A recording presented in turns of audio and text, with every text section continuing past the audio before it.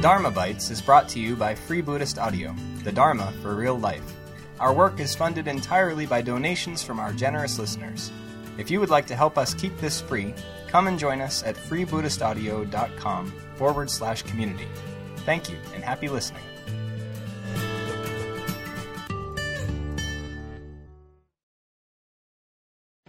Now we've not very much time left. We've in fact gone considerably over time already, so let's come at once to the third and the last part of our lecture. And this is concerned with misunderstandings and difficulties. And I won't detain you here very long. Some of these misunderstandings, at least, have no doubt already been cleared up. Karma is not fate, it's not destiny. Karma is one's own deliberately willed action. It's also the results of that deliberately willed action, as well as the law by virtue of which the one follows upon the other. In the same way, karma is not conditionality, it's not the law of cause and effect in general. This is what the teaching of the 5 niyamas made clear. Karma is just one kind of conditionality, albeit a very important one among others. So it's therefore wrong to say that whatever happens is the result of karma. Some people imagine that if they say, when something happens, well, that must be my karma, then they're being very pious and very Buddhist. But this is not, in fact, the Buddhist teaching. The Buddhist teaching is that whatever happens, happens as a result of conditions. But not all those conditions are karma. There are many other conditions at work in the universe. Karma is only one among 5. So it is not the Buddhist version, not the Buddhist teaching, that whatever happens, happens as a result of karma. It may be the result of karma, or it may not. How we find out is another question altogether. Now, there are various other misunderstandings and difficulties. I'm going to mention only 2 of them. Others may arise in your minds, and if we have time, there'll be a few minutes after the lecture, during which people can ask questions.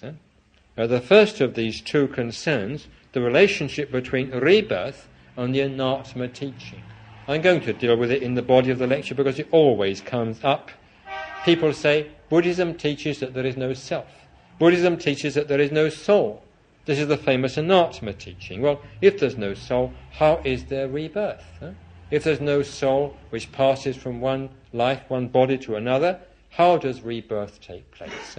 So they say either you've got to sacrifice the anatma doctrine or sacrifice the teaching of rebirth in Buddhism. You can't have both. But this whole misunderstanding is an artificial one. It's an artificial difficulty. Anatma does not mean no soul, no psychic life. It means no unchanging soul, no unchanging self.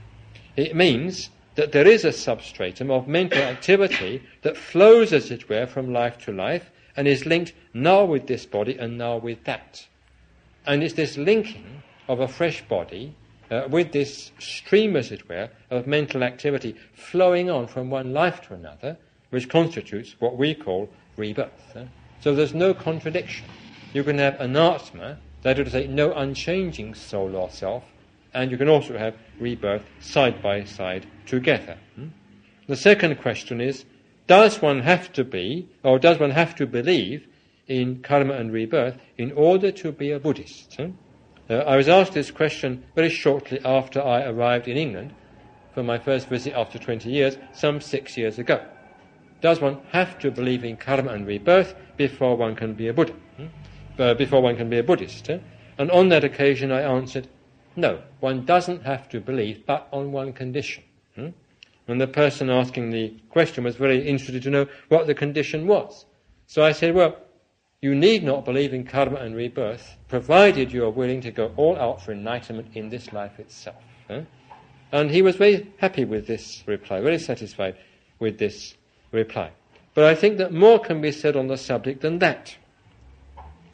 The teaching of karma and rebirth provides an answer, perhaps the answer, to certain questions. It helps solve the mystery of death, helps solve the mystery of human life. And very few people are able to follow the path to enlightenment without bothering, at least sometimes, about such questions.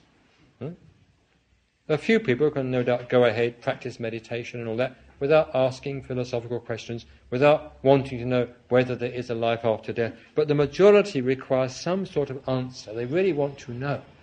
It's only within the framework of this sort of knowledge that they can practice at all. There must be some minimum intellectual comprehension, some minimal intellectual understanding, some general philosophical framework, however rudimentary, however sketchy, within which they can operate and act and progress and follow the path. So karma and rebirth, or the teaching of karma and rebirth, gives, in part at least, this sort of understanding, this sort of framework, this sort of context. And the question which arises is, if we don't accept this one, then we just have to find some other solution. And I don't think that is very easy. I personally believe that the teaching of karma and rebirth is the most satisfactory answer or solution to many of the questions raised by the fact of death and by the nature of human life and human existence. It's not only true, but it gives meaning and purpose to life. It makes it clear that man is, as it were, a pilgrim through the worlds, a pilgrim through successive lives, and that by changing his consciousness, something which is very much within his own power according to Buddhism, he can determine his own destiny, not only in this life, but in future lives as well. And this means that no real effort is ever wasted. The good is conserved from life to life. There's no question of reward, there's no question of punishment. By performing a consciously willed action, we modify our own consciousness here and now and for the future. And that surely is reward or punishment enough. I would say personally that the teaching of karma and rebirth is an integral part of Buddhism. And that for the majority of people, it would be difficult to be Buddhist without accepting this teaching of karma and rebirth, at least in principle. This does not say, or this is not to say, that the teaching of karma and rebirth makes everything crystal clear, that it answers all conceivable questions, or clears up all possible difficulties. Again, I personally feel that the teaching, the traditional teaching of karma and rebirth, requires a thorough reformulation. Now, I think this reformulation should give consideration to various matters that have not been considered, apparently, in the East. For instance, there's the whole question of the relation between karma and rebirth on the one hand and time on the other. Then there's the relation of karma and rebirth to the whole question of the nature of consciousness, especially individual consciousness. After all, karma and rebirth operate within time. So what is time? Karma and rebirth pertain to the individual consciousness. What is their individual consciousness? And then again there's that rather knotty question of population explosion. Where have all the people come from? Is there a sort of fission of souls? Is there a sort of gemation of souls? Have they come from other planets, other stars? Some Buddhists in the East tell us very loftily, well, of course they've come from other planets. Everybody knows that sort of thing. But do we know it? Or is that the only solution possible? This is another question, another difficulty that has to be considered. So these and similar questions will have to be given, as I've said, full consideration in this new formulation of the traditional Buddhist teaching of karma and rebirth. And this reformulation will be the work, perhaps one of the works, of Western Buddhism. And if this can be done, if this great teaching, for so long an integral part of Buddhism, can be given this sort of reformulation that takes into account modern knowledge, that takes into account philosophical problems which have been raised in the West, which takes into account also really genuine practical difficulties. If such a formulation or reformulation can be achieved, then I'm confident that the true nature of the teaching of karma and rebirth will stand out more clearly even than ever before.